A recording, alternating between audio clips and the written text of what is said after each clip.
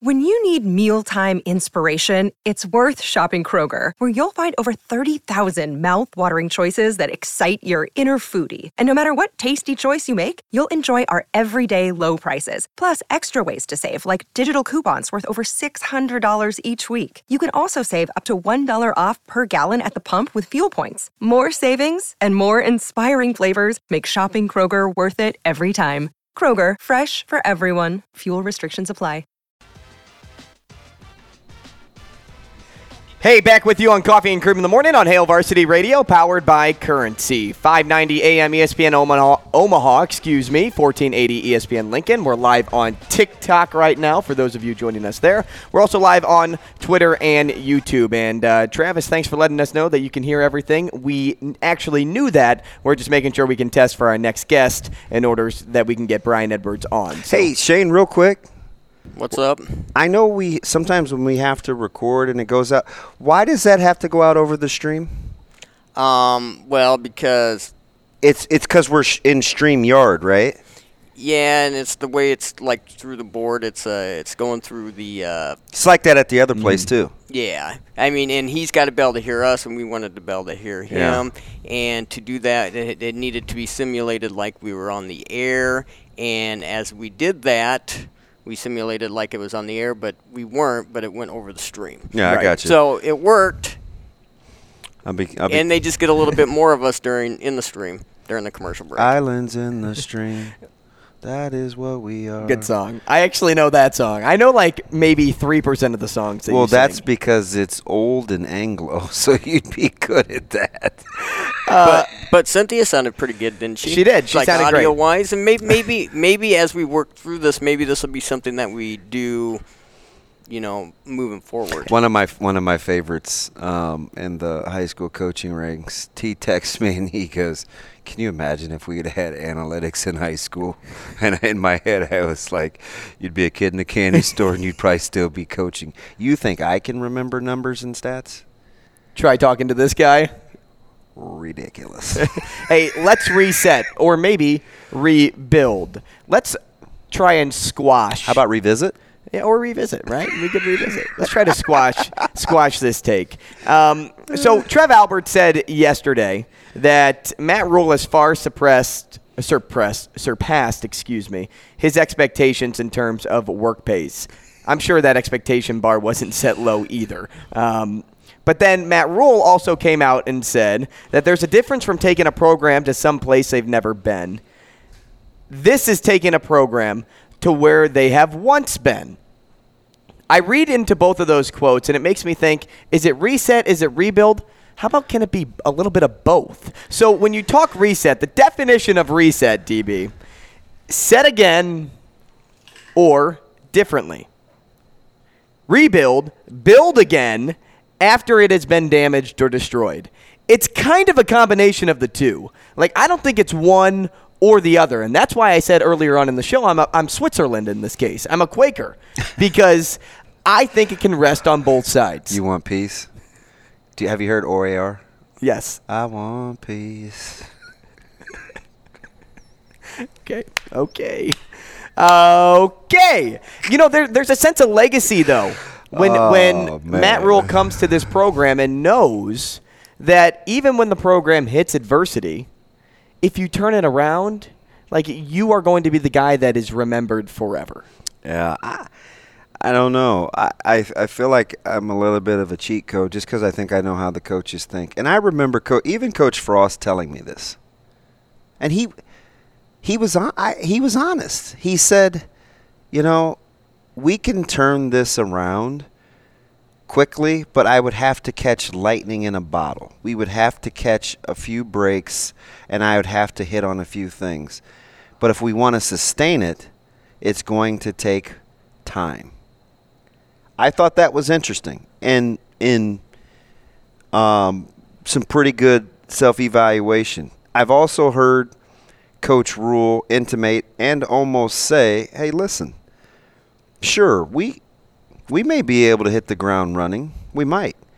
But if you want long-term sustainability, how many different ways can he say the way that he built the contract, how he likes to work, the slow burn versus the expectation level, what last year meant to his first year with this staff, he's telling you 19,000 different ways they may win next year, but it's not going to be indicative either way of the trajectory of the program. I think he's saying that because I think any coach worth his salt or her salt will tell you you can turn something around in a year, but you won't know about long-term sustainability for at least 3.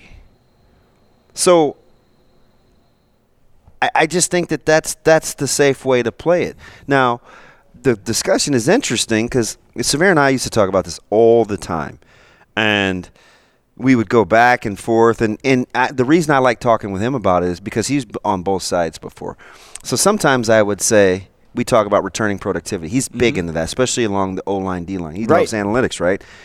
And so we would get into this about experience, and then when it works, that's good experience coming back. When it doesn't work, or potentially if a team hasn't been good, it's, well, do you want those guys back anyway? Right? Because it could go either way. Hey, you can assume they're going to get better, or, those guys weren't very good, let's clean house anyway. Right? So we've gone back and forth with multiple case studies, right? College, pro, right? So with this particular case, I think it's fascinating when people really get passionate about, it's disrespectful, because if I was a player and folks are telling me it's a reset, I don't really want to hear that, right? I'm probably pretty good. But the reality of it is, hey, listen, man, if we're 4-8 or we're 3-9, or, hey, man, we got to get better. Right. Because one of my lines that I like to say is, well, we haven't won with you. And right? and let's see if we can win without you. And players need to understand that. Well, we haven't won with you. So, yeah, I'm going to coach my way into having options, which is what I think I hear Coach Rhule saying when he says things like, I mean, with all due respect, you guys were 4-8 last year. Like, how are you going to tell me who I should hire and who I shouldn't? You guys were 4-8 last year. How are you going to tell me, why are you worried about my process? Like, clearly I'm here for a reason.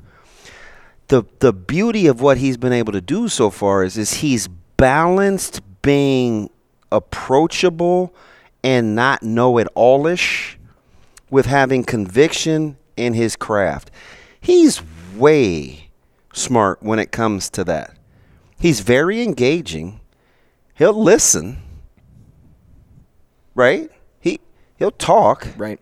Doesn't mean he's taking it with him, right? And I think the blend of that is what's endeared him, at least early on, this is without playing a snap, endeared him early on to the fan base, because he seems engaging and receptive.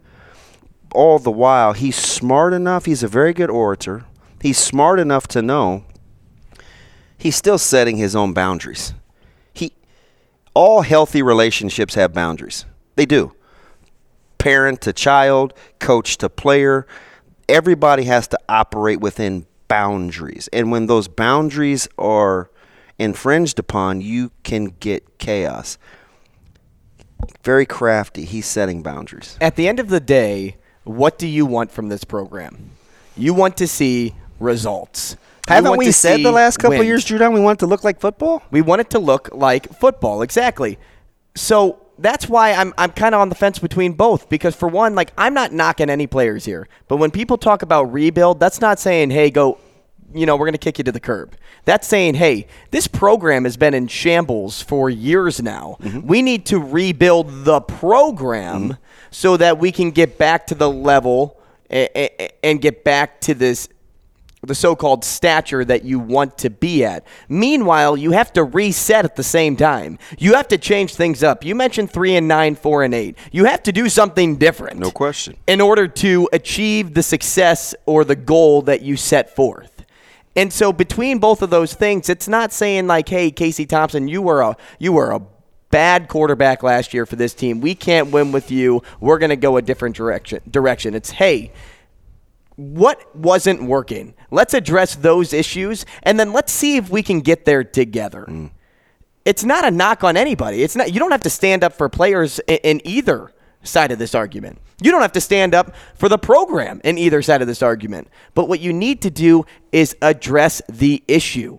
Let's stop beating around the bush. Let's just get there. And that's kind of Matt Rule's mind. Yeah. It's, hey, we're getting there. And whether you like it or not, we're going to get there. Mm-hmm. And so we may make friends, we may make enemies. But in both of those, in that fork in the road, it's going to come back together in the end. Yeah, that is fantastic because I'm pitting it against, again, what I hear, recruiting, right? I heard a coach the other day say, hey, listen, I'm not just going to offer you on the phone. We're going to offer you. Come see us so you can look me in the eye and do it face to face. I know why that program runs. Mm-hmm. Conversely, I just heard a program yesterday say, I'm not even sure what we're going to do coverage-wise yet. We haven't spent much time together as a staff. Let's talk about that tomorrow. What? But we're going to talk to Brian Edwards next.